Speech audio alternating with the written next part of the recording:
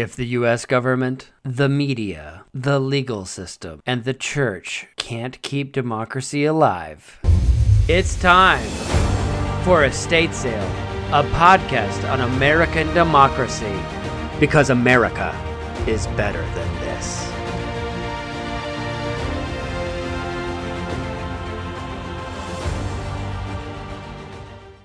Thanks for joining us today, everyone. I'm Lori Lattimore Volkman. And I'm Brad Rayleigh. Well, we have a packed show for you today. Everything from a few comments about John Bolton's book that has Trump concerned and Democrats, ranging from angry that he wouldn't testify to, let's see what's in there. Then a lengthy discussion about last week's victory in the Supreme Court for gay rights in the workplace. And finally, more conversation about the nation's overwhelming acceptance of the Black Lives Matter movement and the need to fix police departments across the country. So grab some lemonade, maybe add a little vodka, and enjoy. Washington Post read John Bolton's book. Yes. And has a readout on it. And of course, I'm furious at Bolton, as I think most people are, because he certainly could have stood up in front of Congress and said this stuff and decided instead to make money. So I hate that. But in reading that takedown, when he's talking about people like Pompeo just being absolutely stunned by things that Trump says on, international calls, and just being, that strikes me as, well, it says what a coward he is, to still be there and still be doing this. But it also speaks to the fact of how awful Trump is. If somebody like Mike Pompeo is bothered at all, because you don't see any of that from the public. Yeah. Well, that's been one of my biggest gripes. To have White House staffers who'll go whisper to the press and leak things to the press about how awful Trump is, or I can't believe he's going to do this, and then still stay there or not put their name behind their opinion on that. Like, I'm so done with people in the background wanting to leak their angst over Trump, right, but not being willing to stand up, take him down, go on the record. And I put John Bolton in that category too. Jim Mattis, at least finally came out and said something. I mean, Mattis watched Trump, blunder his way out of the Iran deal, cozy up to Putin, Erdogan, almost get us into a war with Iran. For whatever reason, it seemed like the one kind of straw was him using the military, or threatening to use the military in a domestic role, and that is a problem, obviously. But you are curious why those other things didn't cause him to be, hey, what about this and its effect on America too, and our national security. So there have been a lot of Faustian deals. Yeah, that's true. In the last 3.5 years. I mean, from day one, is that the people like Bolton or Mattis or Kelly, or these were people that Trump actually, seemed to like and wanted, and then turn on them once any they disagree. And, people often mistake this about Trump. They say he demands loyalty, and I keep saying, no, he demands fealty. Loyalty is a two-way street. Trump does not have any loyalty for anybody other than himself. And so if somebody disagrees with him, they are dead to him, and he turns on them. And now you look at every Republican who's an elected official, and I'm talking to you, Lindsey Graham, if you're listening to this podcast. I'll be sure to send him a recording. Hey, Lindsey, my latest email to you. Know.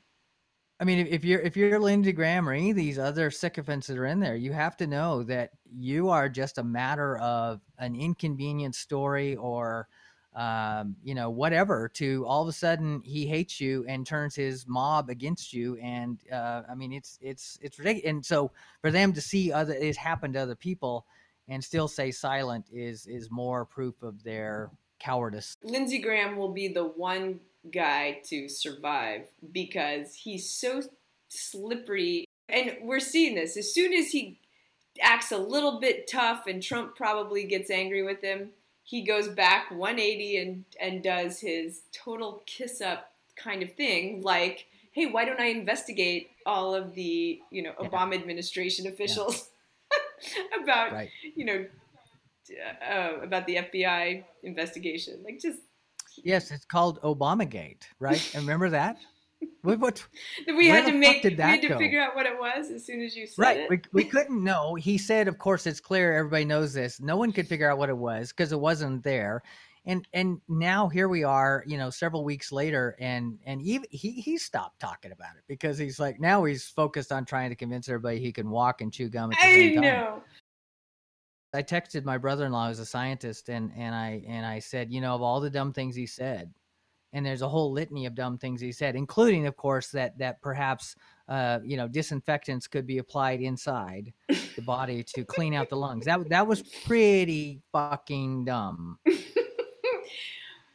But when he said that the problem with the uptick in cases was that we were testing, my mind almost just sort of exploded. I was like, I don't understand how he could stand there and not just sort of stand up and say, you're a moron. Yes, obviously it does represent an uptick in cases, but that's not why people are in the hospital. He's actually revealed this viewpoint for a long time now. 3 weeks ago. Yeah. And he's like, I don't know why we do the tests. All the tests are going to do is show that there are cases. Like, right. Nobody's blaming him that the virus came into this world. Right. We're just blaming him for the response.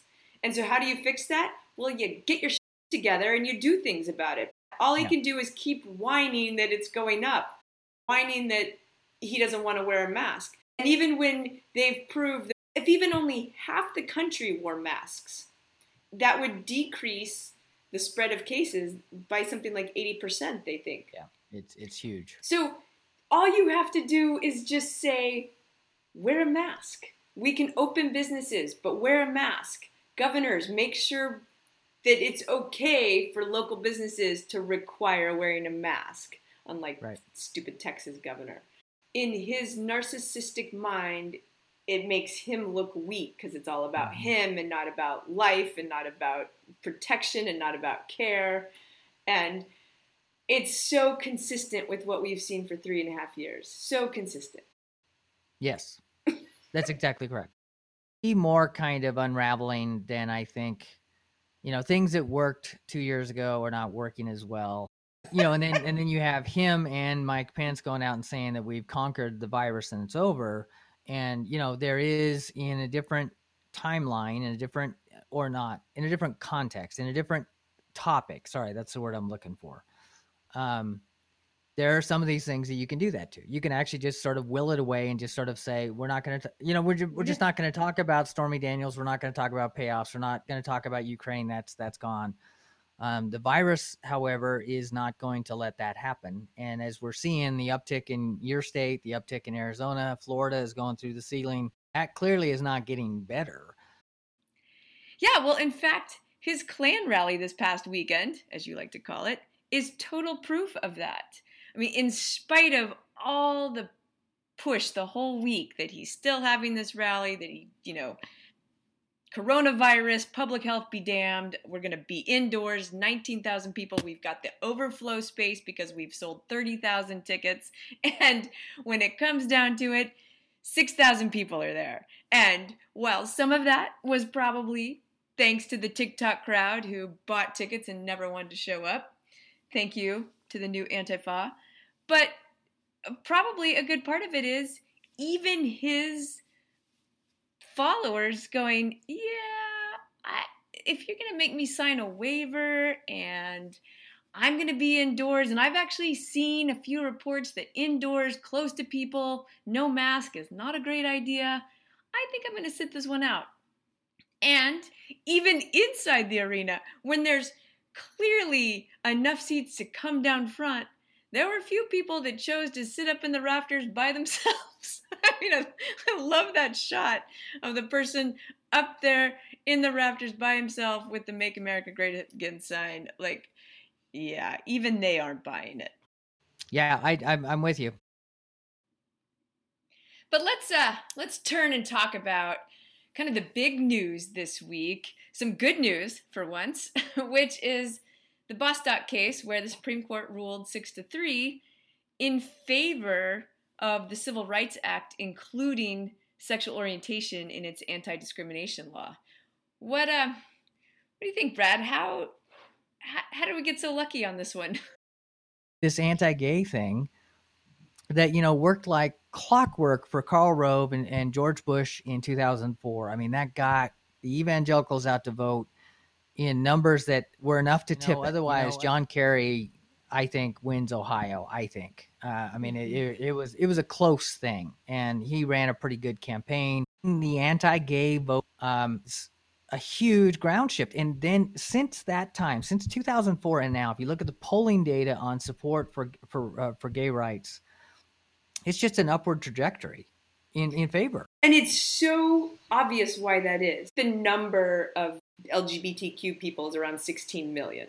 Every single person probably can think of someone in their circle, whether it's a friend or a family member, who is likely LGBTQ.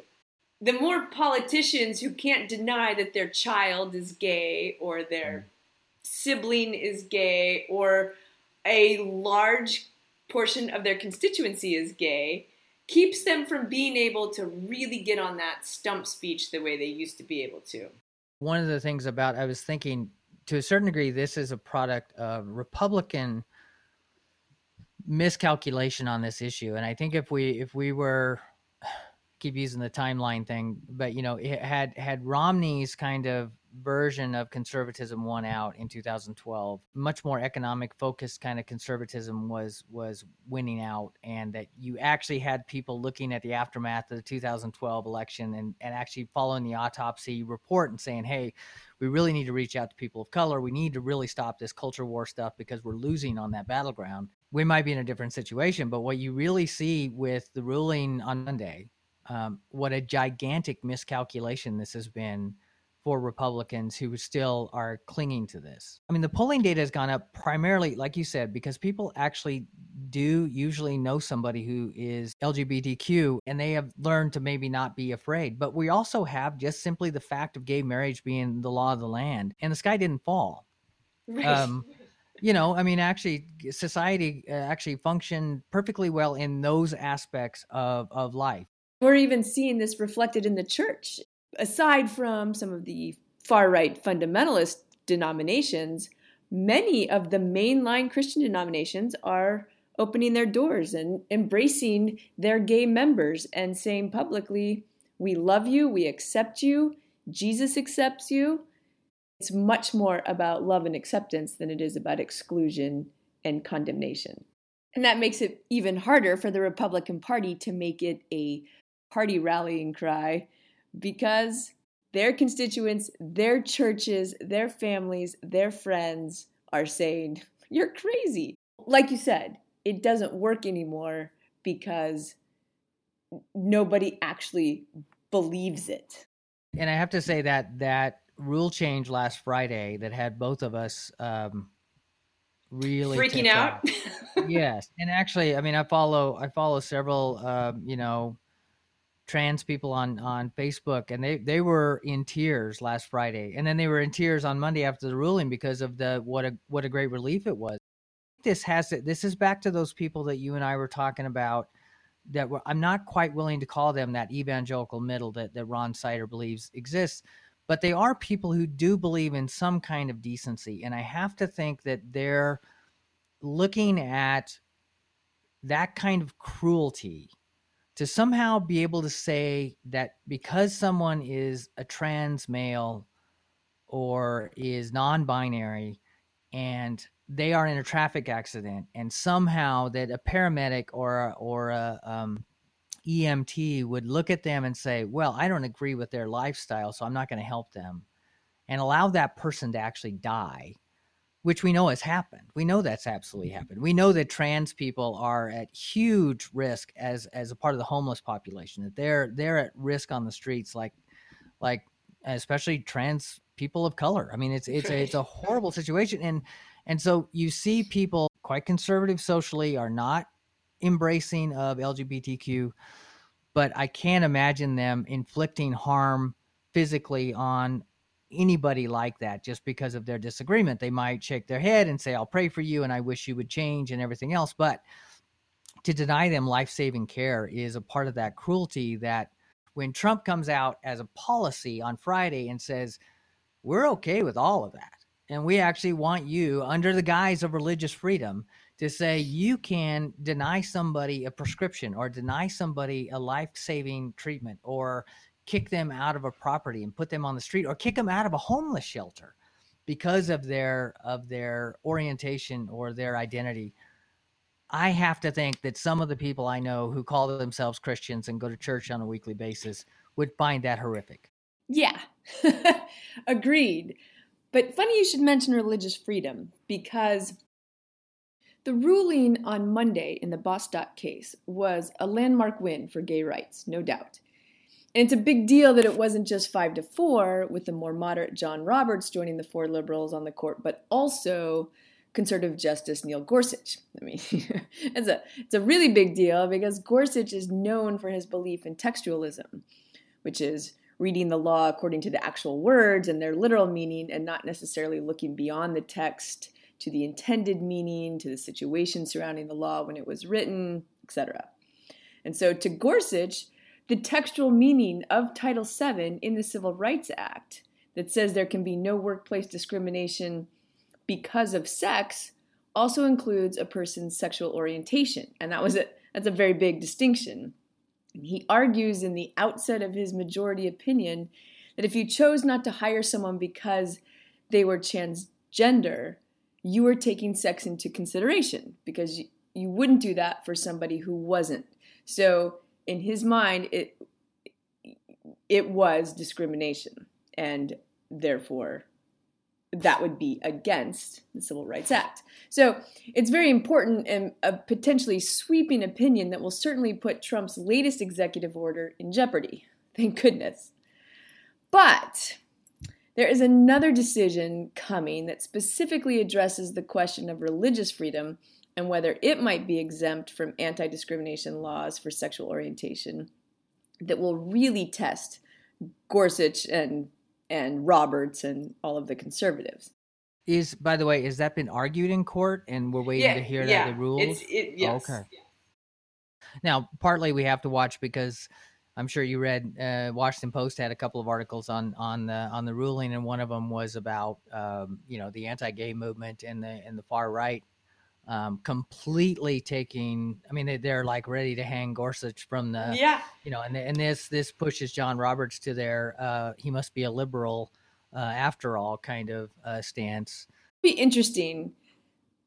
John Roberts, of course, helped make sure the Defense of Marriage Act passed, so we have same-sex marriage allowed. As one headline said, he's been waiting 5 years to undermine gay rights, so this might be his chance. Gorsuch was such a surprise in this last ruling that I think this other case is going to be far more crucial for really seeing whether our Supreme Court is going to side with their personal and political convictions, or if they are going to really read the law and consider the Constitution when deciding cases. Because that case, Fulton versus the City of Philadelphia, considers whether religious organizations that contract with the city to help place foster children in homes have a First Amendment right, based on their religious freedom, to discriminate against same-sex couples. So it's going to be very interesting how Gorsuch views the Religious Freedom Clause in the First Amendment. It says the government can't establish a state religion or prevent the free exercise. So if a religious agency wanting to place foster children believes homosexuality and transgender are against God's law, do they have a constitutional right that they can ignore any laws against discrimination? I'll be interested in breaking that one down and, having a legal scholar far more intelligent than I on that issue to talk about it. But anyway, my whole point is that while this case is fantastic for gay rights and transgender rights, the fight definitely is not going to be over. One of the things to watch for, of course, I'm sure you're thinking this too, is that Gorsuch may want to shore up at least, say, hey, I'm still one of you people. I'm hoping, I would like to think that Supreme Court justices don't think in those kind of terms, but I do think that sometimes whatever's going on in the country, and especially in this time when it's so divisive and the president is just in everything, he can't keep himself out of any branch of government, that they probably really want to establish an independence and prove that they're independent. And so there could be some influence that way, that I want to make sure I prove that I am looking at the law. I'm considering this based on the Constitution, based on precedent, based on jurisprudence, and not based on politics and what the president wants. And that because I was a conservative appointed by a Republican, I have to side with these particular conservative issues. Instead, I need to side with the law and the Constitution. That's my hope. I hope and pray that some of those justices are thinking that and trying to do that, and not just trying to assert a particular political agenda like the president.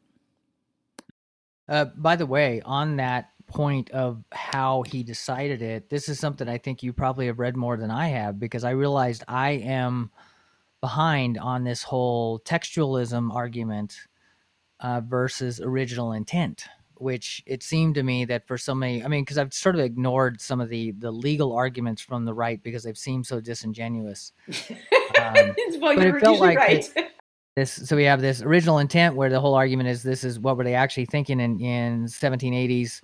Now this textualism is saying just what the words themselves say. It doesn't matter what the intent of the legislator who wrote it or whatever little pill is slipped into the bill. What the text says is what the text means. There's always been this group, and this is what you've heard the conservatives whining about over the last however many elections, and when it comes to appointing justices, they don't want somebody who's going to go outside the law. Judicial activism. Exactly. They don't want activist judges.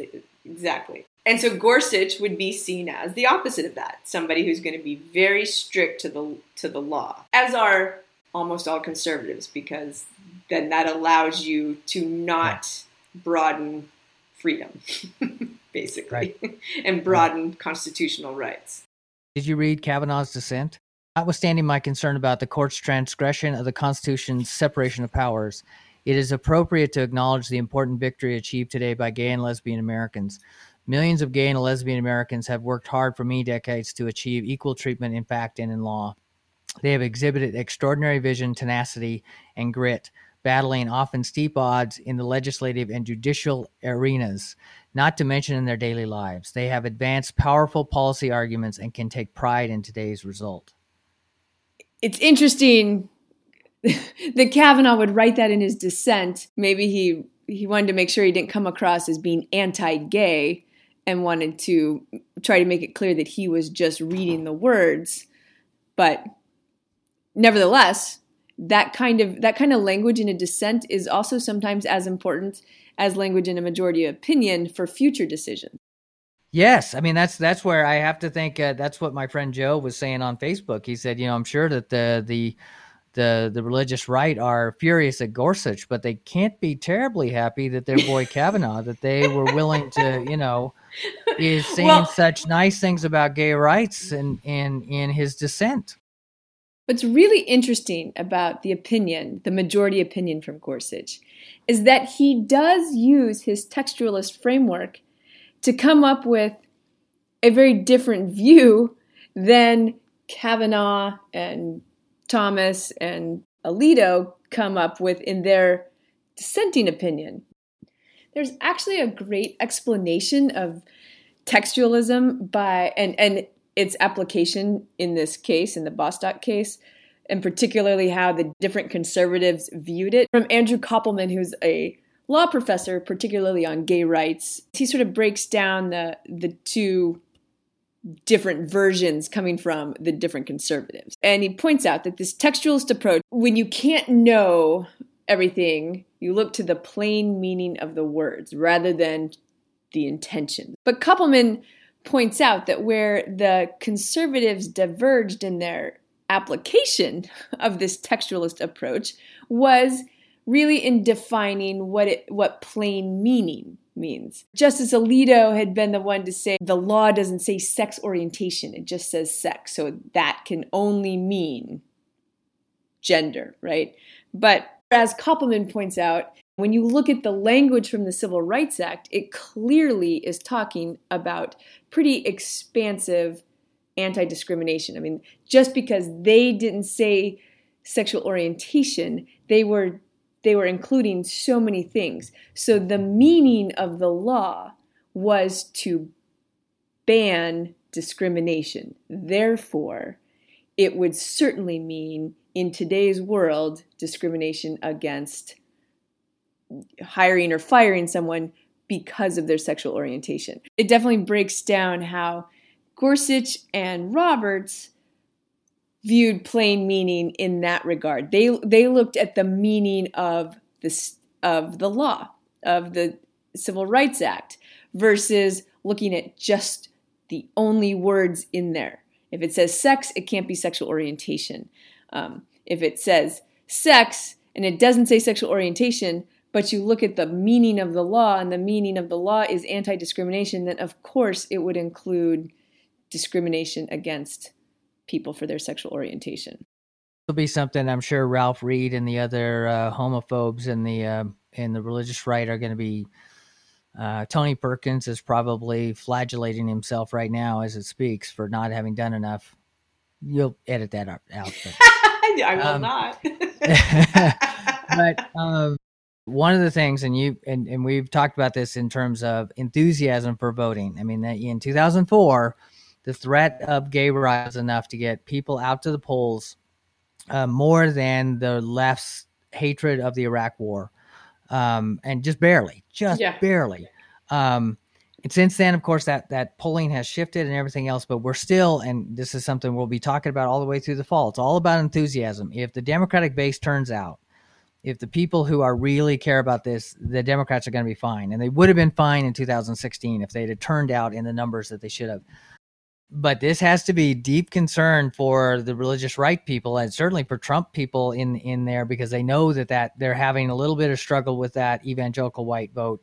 And if those people lose enthusiasm, if they look at this ruling, if they hear about what Kavanaugh said, it's one of the likely things, of course, will not be that they will turn around and vote for Joe Biden, but that they will say there's no point in voting for these people because none of them are any good. None of them will do what they say they're going to do, which is, that's the fear they've always had. Is holding that group together has always been a bit of a juggling thing to try to prove to them that after all those years of Reagan and all the people they thought were on their side, not getting any of the things that they thought they were going to get. Big part of why Trump was able to win in 2016 and to win that vote is that he was telling them, I'm going to fight for you. I'm going to get you what you want. And again, I'm not saying this will happen. One of the things I know is that soulless vampires like Tony Perkins and Ralph Reed are good at, they'll do another Faustian bargain. They'll do anything they can to get that vote out. But if people lose that enthusiasm on the religious right, and you're right, if the main focus has been, if we get the right people in office, we'll get the judges will give us the world that we want to see reflected back. It'll be a world without abortion, without gay people, and all that kind of stuff. And if they actually see this and go, I'm not getting what I want, their likely decision will be to say, I'm just going to stay home. I don't know. I'm going to have to disagree. I think it will probably embolden them more. I think a decision like this will actually freak them out because they definitely won't think that they're going to get the judges they want from a Democrat. In truth, Trump can argue, I got you 2 conservative justices. I don't know why Gorsuch went rogue. I don't know why he actually decided to read the Constitution and follow it. Damn him. Yeah. But yeah. Ralph Reed and Tony Perkins and Franklin Graham, they will make them even more afraid that if you don't get out the vote, then when Ruth Bader Ginsburg dies, we'll get another liberal. And what we need is we've got to have another conservative in there. And so, you have to vote for Trump. I absolutely get that that's going to be their pitch. The only thing I'm saying, I completely agree. They're going to double down. They're going to actually double down on the fear. Now, the abortion thing is still a wild card in a way, because I argued in 2016, because I had read a poll somewhere. I saw diminishing support among especially younger people on abortion, and I thought it's going the way of gay rights. And I was clearly wrong, because that still is that red button that they're able to push to get people out to the polls. And that's still there, and that's still an issue. Don't get me wrong. But we do see that one of those has been gay rights. And that, I mean, I just looked at the polling today. I mean, it's like 73% of Americans total are in support of gay rights and think that, that people should not be fired for simply being gay. I mean, those are monster numbers. There are a lot of people in this country who are gay and are not shunned. I mean, they are our friends and they are our family members and our true loved ones. For the most part, most of the country has accepted this. It's really only this very small faction. But I think when it comes to the whole argument of these different issues and the justices, this case and Kavanaugh's comments are not going to make anybody who does follow this anti-gay, anti-abortion line of thinking, it's not going to make them think, oh, well, my vote won't matter or we can't do anything, I'm not going to worry about it. I think it will make them double down. It will make them more afraid for something else. I think you were kind of right in 2016. Probably where you were wrong is that those people didn't vote. I think that generation that is so adamantly opposed to abortion is getting older and smaller. They're just very vocal, or they've got powerful leaders in those Franklin Grahams and Ralph Reeds. And so it seems to be fairly energized, but I have to think it is shrinking. By the way, one of the other things that I was thinking about in terms of related to this, when the support for gay marriage started to shift, polling for and the acceptance of gay marriage, which I was reading the other day that gay rights activists used to not even talk about gay marriage because they didn't think that was even achievable. They were actually more interested in what happened on Monday, to have that just protection under the law. Right. And so I think for a lot of people, when all of a sudden gay marriage was now, you were starting to see acceptance in places that you had never seen it before, they were just stunned, and it just happened. You're seeing the same thing with Black Lives Matter. I mean, in 2016, when Black Lives Matter started, which was really after Ferguson, wasn't it? I saw another poll on that like in 2016, public support for Black Lives Matter was underwater. I mean, that most Americans didn't like that movement, thought it was radical, scared of it, whatever, because of, entrenched racism and everything else. But you turn around and here we have, after one of the more dramatic periods of protests. I mean, I didn't study this, but I saw somebody who studies social protesting and saying that we've never seen anything like this, not these sustained protests, to say nothing in the middle of a goddamn pandemic, that people are out there willing to risk their lives to fight for this. But then you see, because I could see that happening, just the rage on the street, everything else. But then in my mind, you would see, well, the rest of white America, a la 1968, that's just too much. I mean, NASCAR, banned the Confederate flag. The NFL actually apologized for punishing players for kneeling. That's one I have to say, if you'd put that on the bingo card for 2020, I didn't have pandemic and murder hornets. I certainly wouldn't have had that. That's true. I actually listened to a Black activist talk about this. This was like, I wish I didn't have to say this, but it's because white people are getting involved that this is getting so much more attention. And part of the reason white people have gotten involved is because they can't ignore it now. Previously, they had to believe a Black man or a Black woman say, cop says I resisted arrest, but I didn't. The cop said I ran. I didn't. We had to believe them, and we didn't. Because of all the systemic racist things we've talked about before. As a group, we didn't believe them. But now, they have cameras, they have video to say, look, this is happening. And it didn't take the first time. It didn't take the second time. It didn't take the 10th time. And now that we've had several in a row, like in a couple of weeks, it's like, okay.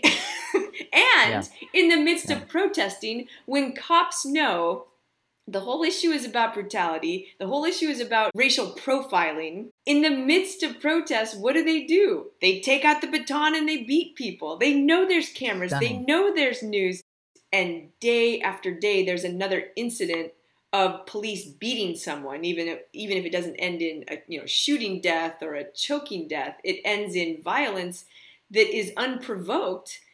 Yeah. People have to wake up and go, yeah, they were right. And that has allowed white people to really get behind the movement and not be able to say it's not really happening. Now they're accountable. They've seen it. What are you going to do?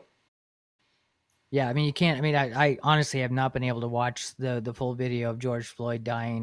This is one of the arguments, by the way, I've had with some people on Facebook. There have been people saying, well, we really just need to be talking about reforming the police. And one of the things I've said, and it's not original to me, because I'm listening to people of color, and they're like, you know what? We've been talking about reforming the police since the 1930s, at least, if not before that.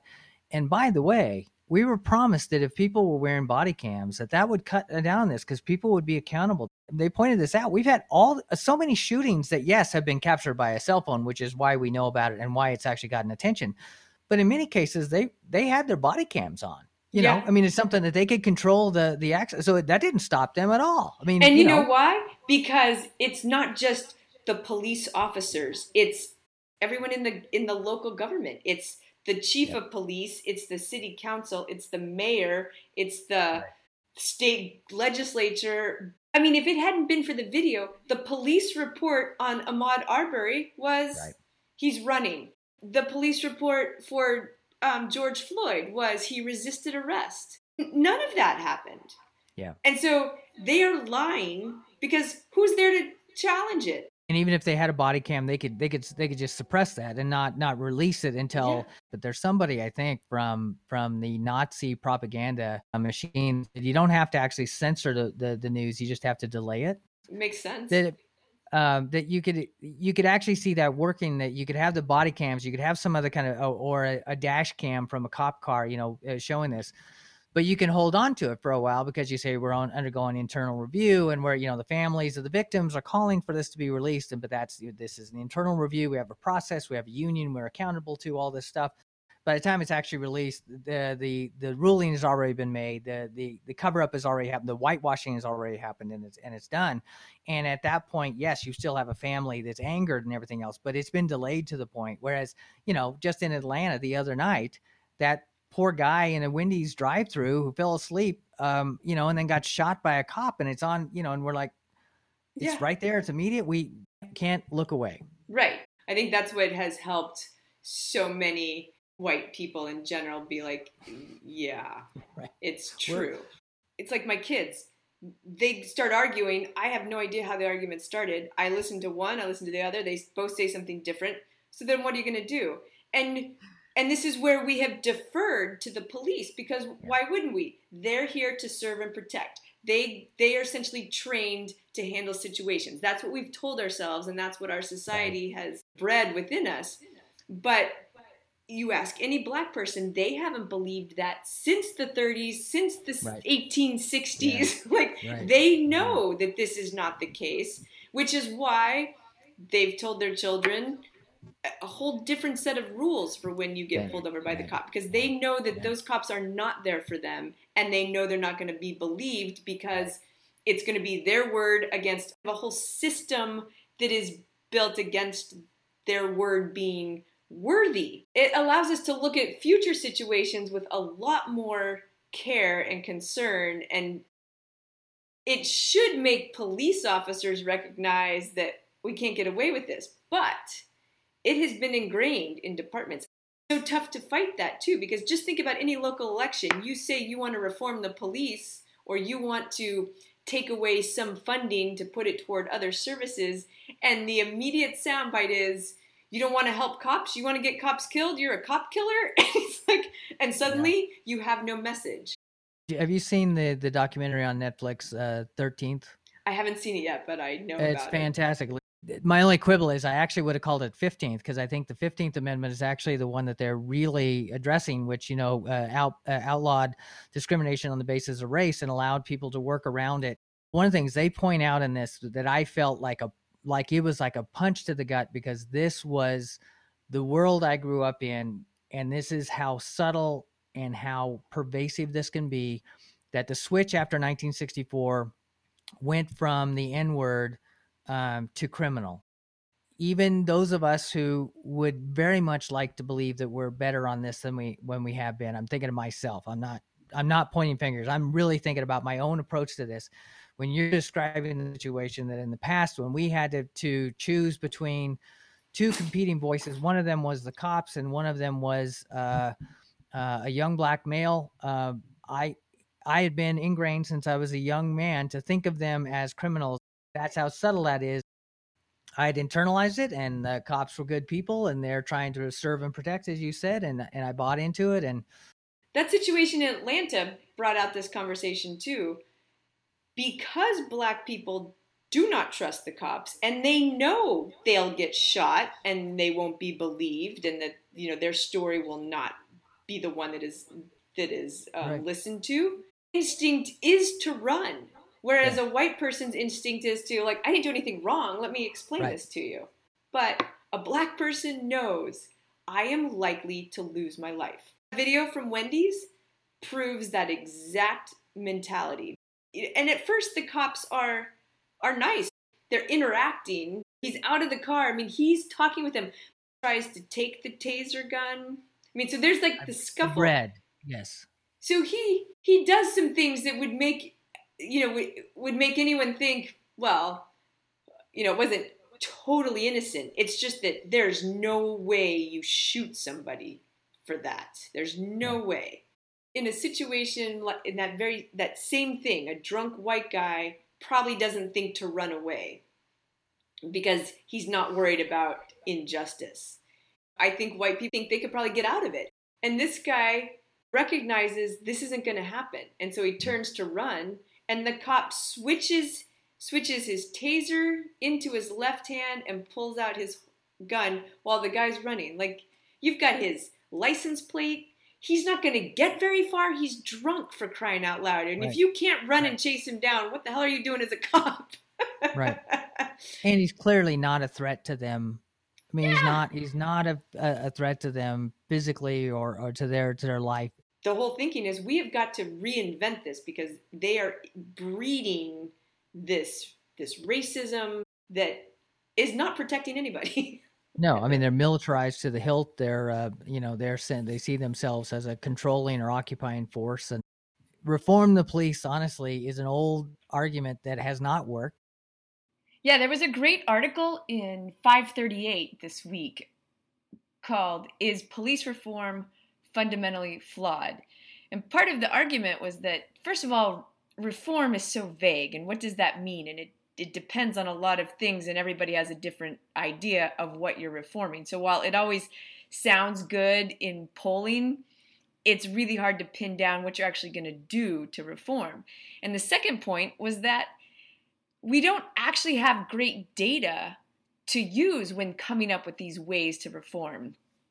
For example, a lot of violent crimes aren't reported. So when you start trying to identify hot spots that we think this is where a lot of crime happens, so we need to look at those areas and take the data from there and figure out how to reform, it's not necessarily a true picture of the crime actually happening. And particularly when you think about this systemic racism that we know exists, you can imagine that certain areas are targeted. And so it's definitely a much more complex issue than just the phrase reform the police or defund the police. I did see a great editorial in the Washington Post arguing, let's not call it defund the police, let's call it demilitarize, because one of the biggest problems is the weaponry and the force they're using and the violence that's occurring. So if we demilitarize the police, maybe that's a better starting point.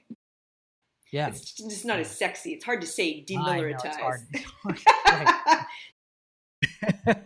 I have to tell you, my mom has been so proud that we haven't had a lot of cuss words in the last two.